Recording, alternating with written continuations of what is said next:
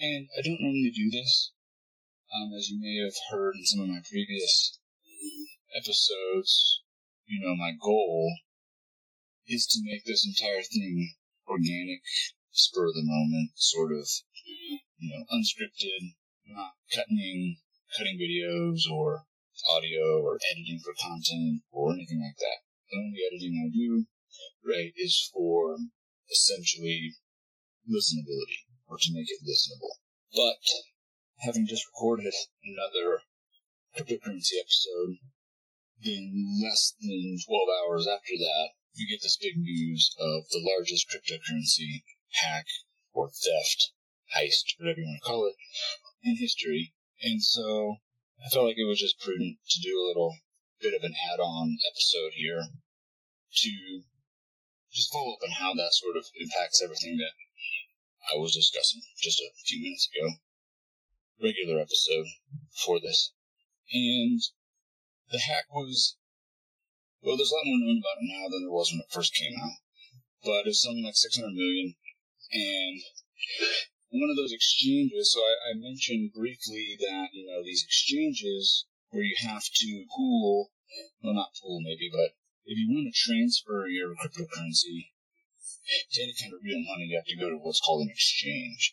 And you remember how I kind of was talking about individuals driving the cryptocurrency sort of investing as opposed to how the stock market works. Because it's fun for them and they can just do it a little bit at a time. And what that really means is that kind of right now, for the most part, cryptocurrency is a lot like baseball cards. In that, if you have the right one, it might be worth a lot to a small set of people, but is literally valueless to somebody else. And so, right, with a baseball card, it may have no value to you. You can buy it from someone and then resell it to somebody else who valued it. So, in that sense, there is some inherent value in cryptocurrency in just that it is a item that somebody values. So somebody could sell it to somebody eventually.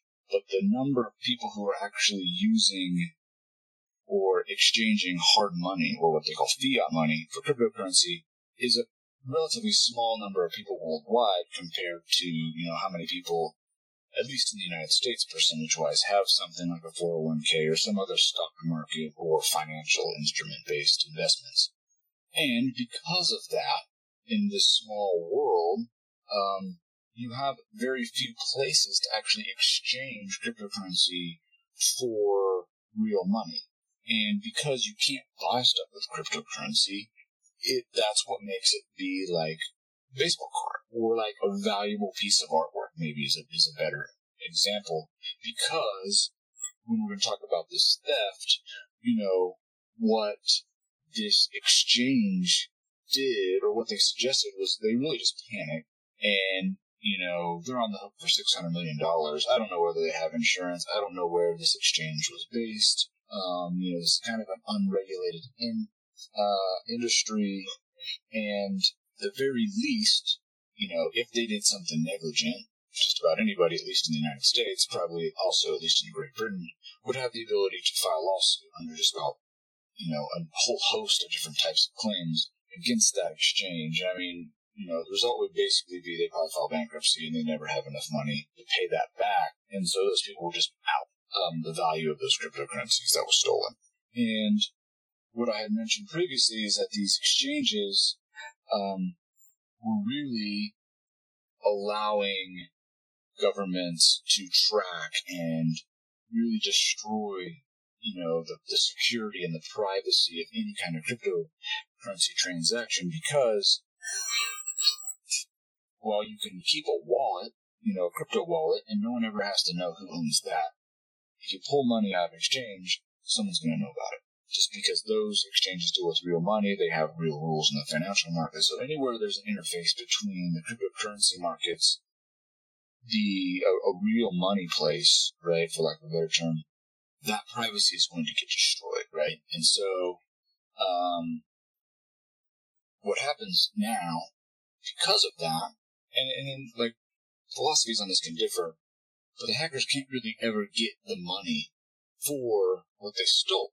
Because they're going to have to go to an exchange and get money for it, which requires them to become known at that point, basically.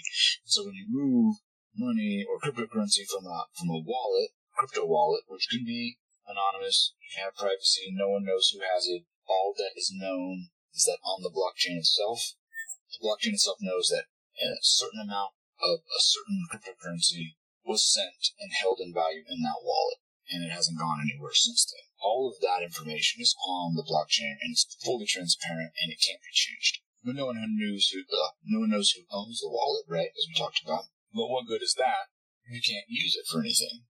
And because we're at this point where you can't pay your rent with cryptocurrency, you can't pay your mortgage, some countries are slowly moving in this direction with certain things like Bitcoin and whatnot. But still, if you think about, even if you were going to pay your mortgage with cryptocurrency, you're going to have an exact amount, and it's going to go directly to your mortgage company, and so it would not, your mortgage company would have to know that you paid them, and so it wouldn't be that difficult for the mortgage company to figure out what wallet was yours, because you would know which wallet cryptocurrency came from, which wallet it arrived at the mortgage company. The mortgage company is going to take real money back out of it, because that's what their whole existence is based on. And from there, right, it's just completely traceable back to that original wallet. Because unless someone's randomly paying somebody else's mortgage for them, the mortgage owner is going to be the one that sent that money. And this whole thing, as I talked about, kind of destroys that whole purpose of decentralization. And again, the privacy and the ability to be anonymous, those exist in crypto wallets, but your transactions don't take the benefit of that. And so really, if you could theoretically you could move cryptocurrency back and forth to different parties on a private basis, and no one would ever know who those were. Like I could send right now cryptocurrency to my friend Doug somewhere if he gives me his wallet address, and no one will ever know, regardless of what's on the blockchain, that it was either me or Doug who had either of those wallets. So they're not going to know. They're going to know that there was a wallet that a certain amount of funds went to, but no one's going to know who that is. The only way that those wallets get revealed is when they somehow get interfaced with a real money place, because of the rules that are in place. And right now, there's not enough people out there accepting cryptocurrency as tender for things. And so its value is only in those who give it value, just like stolen art. And just like with stolen art, when someone steals a piece of artwork, they can't really sell it. Now, there might be a black market for it. So, for example, someone steals a piece of artwork worth $1 million. You can't go to normal art auctions where, like, wealthy people buy art, because they have a whole international police force, basically, that looks for stolen art like this. And it would get found out. So the only way you could sell stolen artwork is through an underground or a black market, right? Or somebody somewhere with a briefcase full of cash that's going to hand it to you. You cannot use a public-facing entity to sell stolen artwork. And that's basically what they're trying to create with this hack and this theft of cryptocurrency. And that's what the company came out and said, hey, these wallets that stole all this, or, this hack happened, and we know what wallets all this money went to, we just don't know who owns the wallets. So they were asking people to blacklist these wallets so those funds could never be used again or transferred anywhere else other than those wallets. Now, clearly that was a knee-jerk reaction, and an elementary or very childish response is going to say, well, that kind of sounds like a good idea, right? People are going to get their money back. And here's what the reality is. You don't know who those wallets were.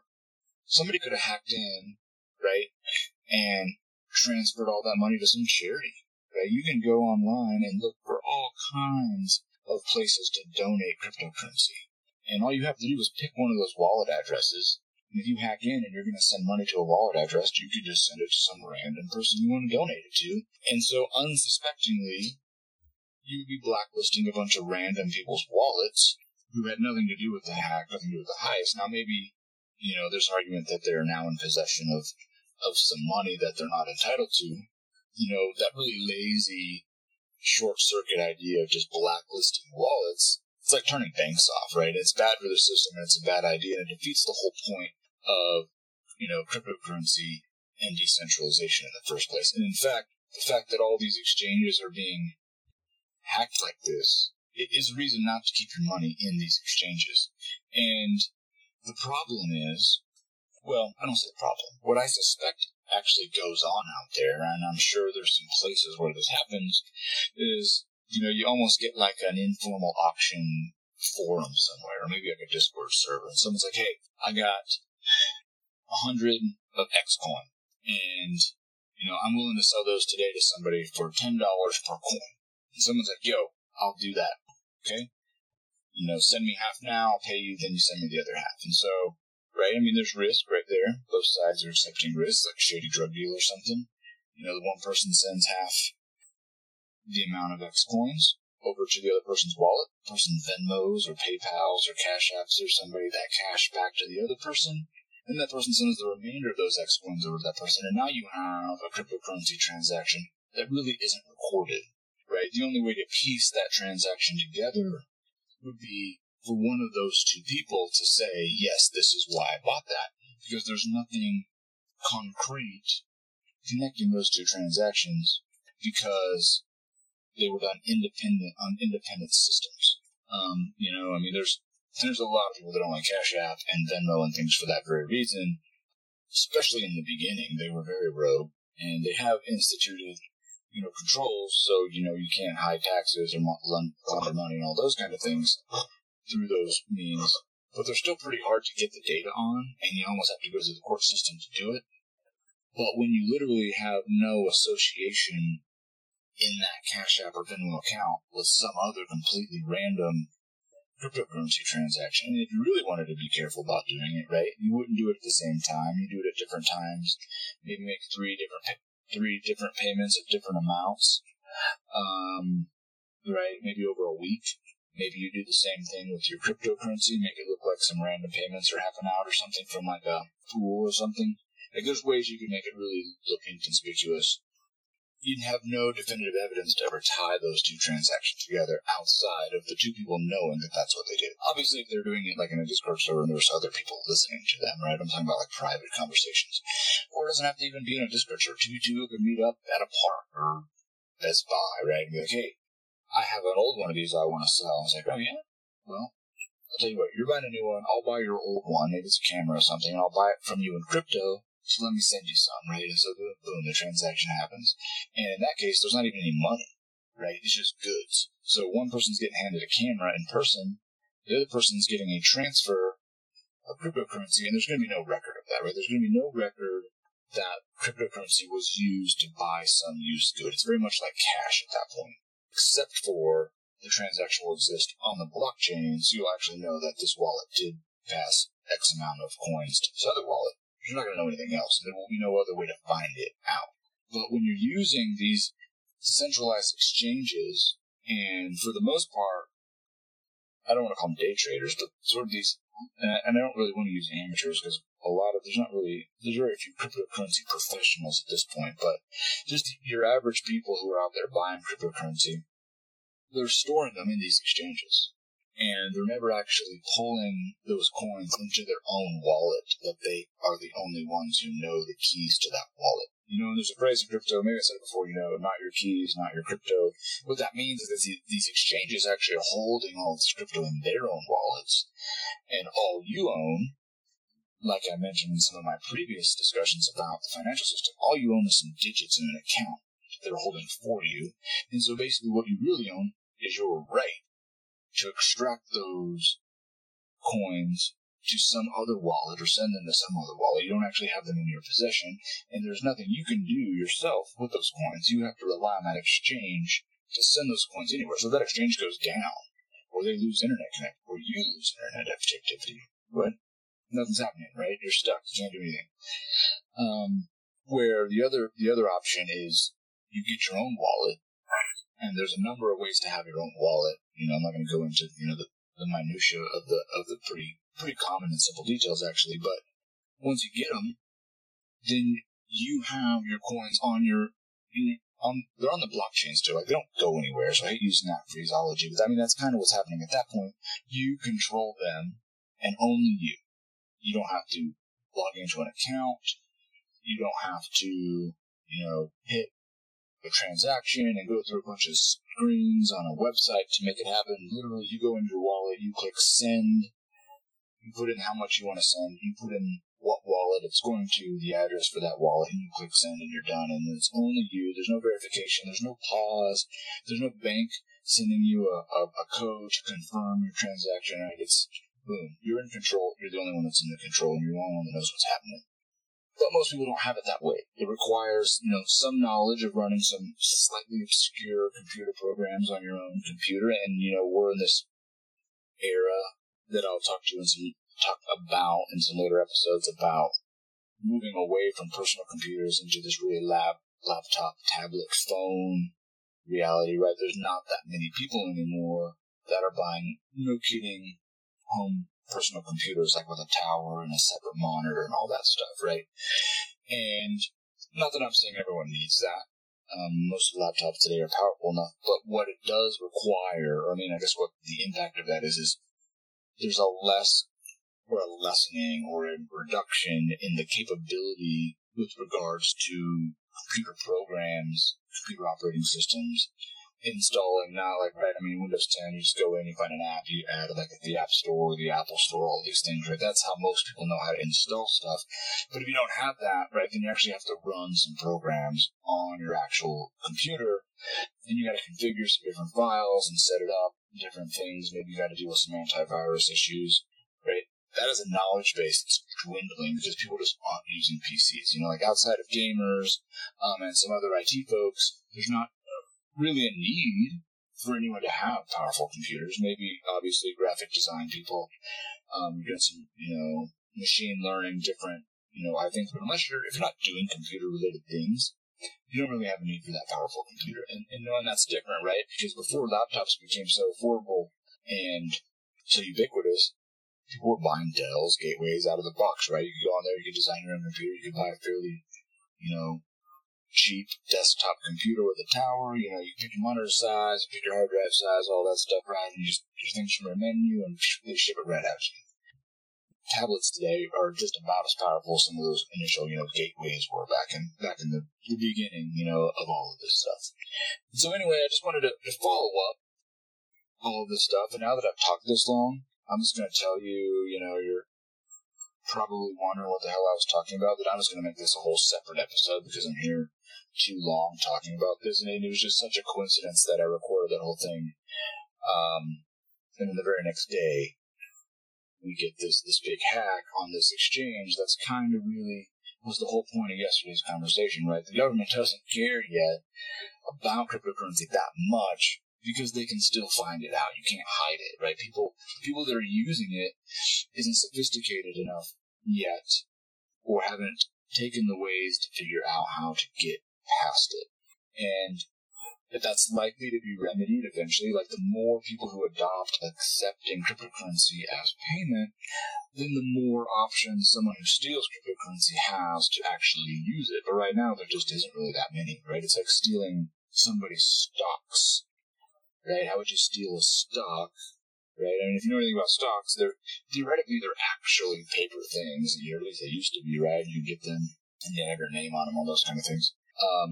But when it comes to, no kidding, who owns a stock for somebody, like, unless you're literally buying direct stock, most of the time when you own a mutual fund, you probably don't even actually own the exact stock, right? You own some share of that fund, which owns stocks, right? And so that's where, right, it's kind of like those exchanges. You don't actually own your crypto. You own the right to some amount of crypto that exchange owns versus via the amount of money that you've paid them. And if so back to this hack, right? The guy started giving some money back, and I assume it's a guy, because, it could be a girl. Generally, there aren't that many female criminals in the world in terms of things like this, or anything. You think about the worst crimes in history. Very few of them are female. That's just kind of the reality. Or if they are, they're just the best at it and they never get caught. So, if we'll say, it is what it is. And the company went out there and said, blacklist this guy, don't let him transfer any of these things, blacklist all these wallets that they went to, don't let any of this money move out of the wallets that it's in, and And at the same time, they were encouraging this person to give it back. Now, there's some weirdness in that, because the guy did start giving it back, which leads me to believe that there's some other things going on behind the scenes here that haven't been revealed or reported yet. But, to go back to the conversation, previously on the episode, maybe he got a phone call from the government somewhere saying, hey, I know you're this hacker and you think you just did something amazing by hacking this thing in, but we're, powerful world governments who employ thousands of hackers who are the best the money can buy, and we already know who you are and what you did, so, maybe go ahead and just put that money back, and maybe we'll let bygones be bygones, or whatever, because theoretically, here's what could happen. And this is why the criminal would still have leverage, even if you knew who they were. You move that $600 million to what's called a paper wallet, which is just a wallet, a cryptocurrency wallet you put on your computer, and the passphrase, which they call keys, is just usually a series of random words. The only way to access that wallet is to make sure you have those keys. And if you write those keys down on a piece of paper, and you don't memorize them, and you close that wallet and uninstall it from your computer or delete your whole hard drive, the only way you're ever getting that currency back is to re-download that wallet, reinstall it, and then use that passphrase, those key words, to re-access your wallet through the program. But if you were to take a lighter and burn that piece of paper into ash, and you didn't memorize those key phrases, that money is gone. That cryptocurrency is gone. It is never coming back. It will be locked in a wallet that no one has access to until the end of time. And so, when a cryptocurrency, hacker steals a bunch of that stuff and moves it to some wallet like that, they immediately have leverage. Because even if they get caught, it's not like, they stole a bunch of gold, right? You can't just really destroy gold. You could dump it in the ocean, you could bury it, you could melt it down. Theoretically, you could probably do some chemical process to change gold. But at the end of the day, even if you did, the underlying element of gold is still going to be in whatever material you create. So you can never really just destroy something like gold. And so, you capture someone who stole some gold, and they're always going to be able to tell you what they did with it. Maybe they may not know where it is. They have it on this train, and I don't know where it went from there, but they'll know what they did with it, right? And theoretically, it's still going to exist somewhere in the world, and all they got to do is just find it. Same thing with cash. Cash is a little bit different. It's got a middle ground, right? You're going to steal the cash, you're going to do something with it, right?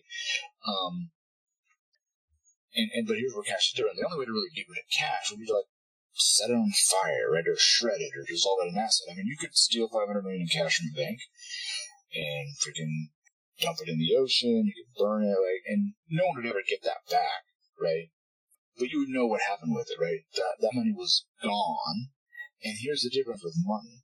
If you knew it was gone, and it literally got destroyed, right? If you knew it was destroyed, so there's a difference between transferred and destroyed, but if cash was literally destroyed, and you knew that it was, and you could, find the ashes, you could theoretically just print new money to replace that money that was destroyed, right? Now, whether that actually ever happens or not, that's just, speculating in terms of possibility.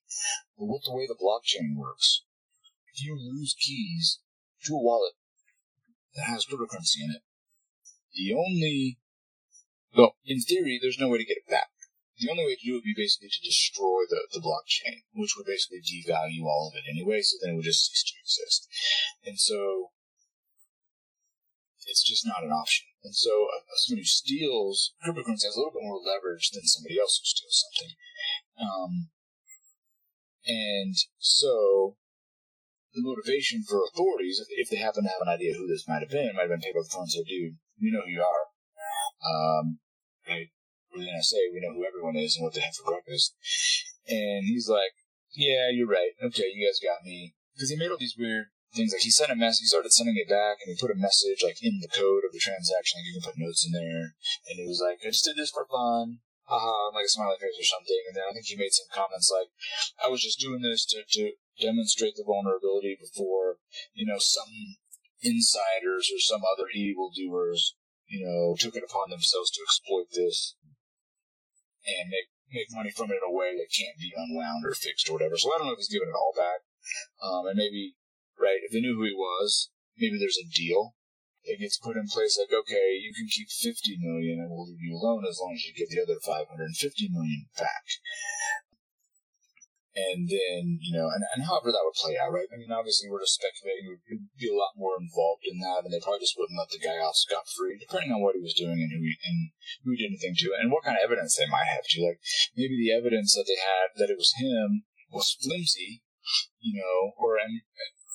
and by flimsy, I don't mean, like, they don't know who it is. Flimsy as in, probably couldn't use it in court if you wanted to prosecute him, and so they're not taking him to court and prosecuting for an option. So, right, they got to come up with creative solutions, and, that's what they do. We'll get him to pay it back, and then let him keep some of it, whatever, and say, thank you for finding this problem. Enjoy your windfall of a few $1 million from your hack. Don't do it again kind of thing. Now you're on our radar. That was your one. Get out of jail free. I mean, who knows? Like, this is all purely speculation, but the way this played out was really odd. And, I'm just telling you what I've seen, too. So there's likely lots of stuff that I haven't seen yet, and things that aren't going to be reported. And like I said, if you remember the ransomware attacks,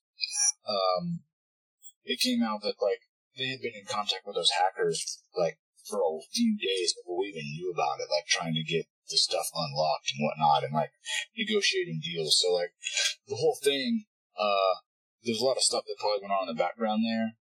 And who knows, there was a lot of people in the cryptocurrency were just like wildly alarmed by the response of the exchange. And like they're just going to take down cryptocurrency as a concept to try to unwind something that ultimately was their own fault for having a vulnerability in there, right? And that really, shook some people in the cryptocurrency because like we can't allow this kind of knee-jerk reaction to, I mean, you're talking about, at this point, maybe trillions of dollars worth of cryptocurrency, definitely billions, right? And so, like, I mean, you're just going to literally destroy billions and millions of dollars by devaluing all this stuff if you take this kind of action. So don't do it, especially when it's your own fault that it got stolen. And that was kind of an interesting take. And honestly, it wasn't my first thought when I heard that. I was like, well, I mean, if they can do that, I mean, my first thought, I mean, it was, I skipped ahead. I was like, I mean, if they can just do that, then what's the big deal about cryptocurrency? It's clearly not that big a risk, because why is anyone going to steal stuff they can't do anything with? They can't use it. If they can just go blacklist these vaults and do all this stuff, then there's really not that much risk out there. The response from, like, the community was like, this is a terrible idea, this is just going to destroy cryptocurrency, blah, blah, blah, blah, blah, and we don't want that, we want to maintain value. I mean, of course, all these people are invested in cryptocurrency, and so they have personal stakes to lose, should it burn down.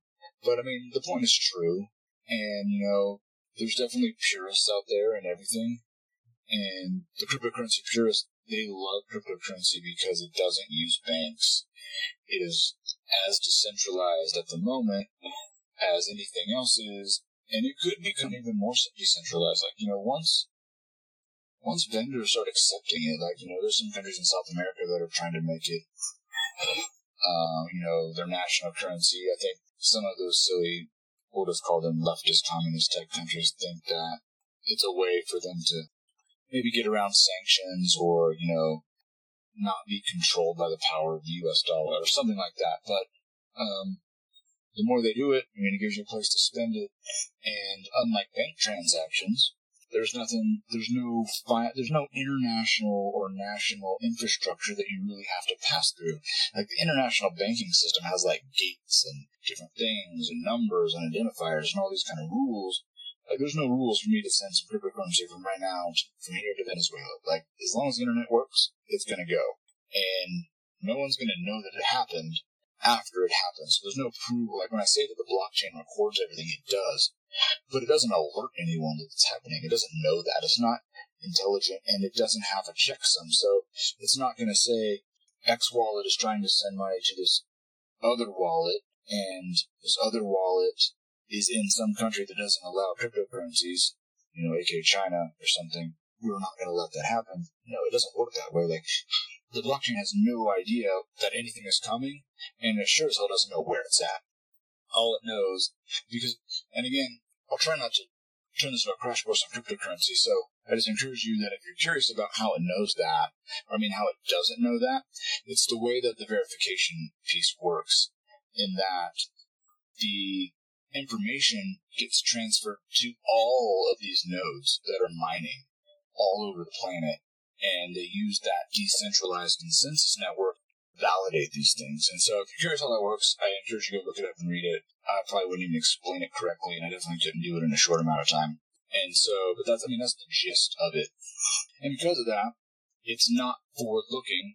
It just records things. It doesn't know what's happening until it shows up as having been verified by, tens of thousands of machines and calculations all over the planet.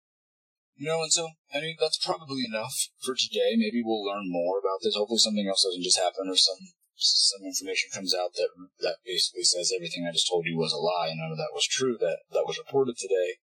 But, I think I'll probably do another one on this whole cryptocurrency thing. Actually, the more I think about it, and like I said, this whole podcast, all these different topics, it's purely organic, spur of the moment, and it's starting to really begin to dovetail with that initial concept piece I did on mega corporations. And I think I'll have a piece or another episode soon on the Olympics. I want to do an episode on the Olympics. The problem is, as I started thinking about it, it really sounded like an attack on the Olympics, and that's not really what I intend. But I do want to do one that sort of just explores kind of the concept of the Olympics and what it's become and what it looks like. And there's just every day, and I was every single day, I read something about the Olympics, and I'm like, what? Like, how is that Olympics? Or, oh my God, how is it? I'll get into it. You may have seen some of the stuff, and I'm actually glad I didn't record the episode yet, because a bunch of new stuff has happened, like the horses, and like the women's soccer team. There's all kinds of stuff. So, to finish up here, we have a hack. We have a corruption or a breach in the security of a cryptocurrency. We have a big hack stolen, and immediately it starts to be remedied in a very weirdly way. And if some amateur guy can hack it and say, I did this for fun just to expose it, then that the government can do these things also. Is the government poking around in these cryptocurrency exchanges to see where the vulnerabilities are, so maybe they can track people that might do it? Maybe. I'm not plugged into what kind of research they really do, white hat hacking type of things that, how much groundwork do they go out there and lay as new things pop up for them to go back and start poking around when things start happening. Because they've already laid some resources down in the beginning, they're able to figure some stuff out and track these people. Don't know any of that. Sure, it's wildly classified, and it would all be rumor and conspiracy theory if I did know about it. But it's another example of why the government, I think, is really not all that concerned about it, is because it's really not that big of a problem. Can you move money around? Could you do some transactions with cash in hand and trade in cryptocurrency, like for a drug cartel or something? Yeah, you could, but the problem still, that doesn't really change anything, because you could do that anyway, right? In any country where you could go around with briefcases of cash and live in a highly cash environment, that doesn't change anything. That's not unique to cryptocurrency, and regulating cryptocurrency is not going to change that, right? Those are really based on the economic systems of where that's possible. You can't really do that in the U.S., right? You could in small amounts over a long period of time, but you're just not going to show up somewhere in the United States and buy something with $50,000 worth of cash in a briefcase, right? Like, you go to a bank, that's going to trigger something, and very few people want to put $50,000 in cash in their house. If you do, you're going to live on it for the rest of, however long you're going to use that $50,000 and just bleed it out slowly. So it's not impossible, but it's not a get-rich-quick scheme, because it's just impractical, at least in this country, right? Other countries, it makes more sense, but in the United States, it's doable, but it would be a lot of work, and you risk getting caught pretty easily. Creative people are doing it, and they're getting away with it, right? That's obvious, so it is doable, but it's not something the average person or the average criminal is going to be able to hop on a computer and use cryptocurrency to do that same kind of thing. And so I don't think law enforcement agencies at this point are all that concerned about it. When you can start buying missiles in cryptocurrency, then maybe they become worried about it. And maybe, if some places pop up, we don't really have them anymore. You don't hear about them, the tax havens, the offshore accounts and things like that. Maybe Switzerland, right? Maybe they'll let you have a bank account that that kicks out cash for crypto that's untraceable because of the way Switzerland works. Those aren't there yet. Maybe we'll get them eventually, maybe we won't, who knows. But the law enforcement seems like they're better at dealing with this than even the crypto exchanges are. People who make a living in this area. And again, there are changes coming to those exchanges and those centralization points with the infrastructure bill. At least what's been proposed. So, if you're curious in that, take a look. I don't even know where that bill is right now, and, how much it's got to go through committees yet, still get changes, or what the exact final text is going to look like. But once you do, the word is right now that in there somewhere is some kind of regulation of some of these crypto exchanges, right? These centralization points that tie the normal money system to the cryptocurrency system, and that through that there might be some taxing or something that raises some money for infrastructure and adds some regulation. But it doesn't look like at the moment cryptocurrency itself as an entity or as a blockchain network or anything like that is not going to... There aren't any changes aimed at that. And that might be actually a good topic next, would be how would the government go about putting some real regulation on cryptocurrency? Because I'm not sure now, thinking about it, that it's that possible or very valuable. It seems like, I'll just finish up with this, to think about till next time. A lot of times when the government wants to go after something, they go after who's going to profit from it the most, right? Think about drugs, right? Think about guns, right? They want to control guns. They don't go after individual gun owners. They go after gun manufacturers, gun sellers, retailers, right? If you want to control gas prices or emissions or put taxes on gasoline, you don't extract that from... You don't make a consumer write a check to the government. You go after the oil companies, right, or the gas companies. And so that is probably a lesson to keep in mind as where are the regulations best positioned to achieve some goal in the cryptocurrency industry. And that might be those exchanges, at least for the time being. They're really the only place that does anything that really gives the federal government any power to do. So we'll address that soon. So thank you everyone for listening. Apologize for the change of direction from my comments at the beginning about this being a short add-on. It turned out to be just a whole new episode, just because to really discuss all that took a lot longer than I actually thought it was. And if I'm rambling, I apologize again. I'm not editing for content or time or scripting this out or anything like that. So, if you're enjoying it, thank you. Nice to have you, and I'll see you soon.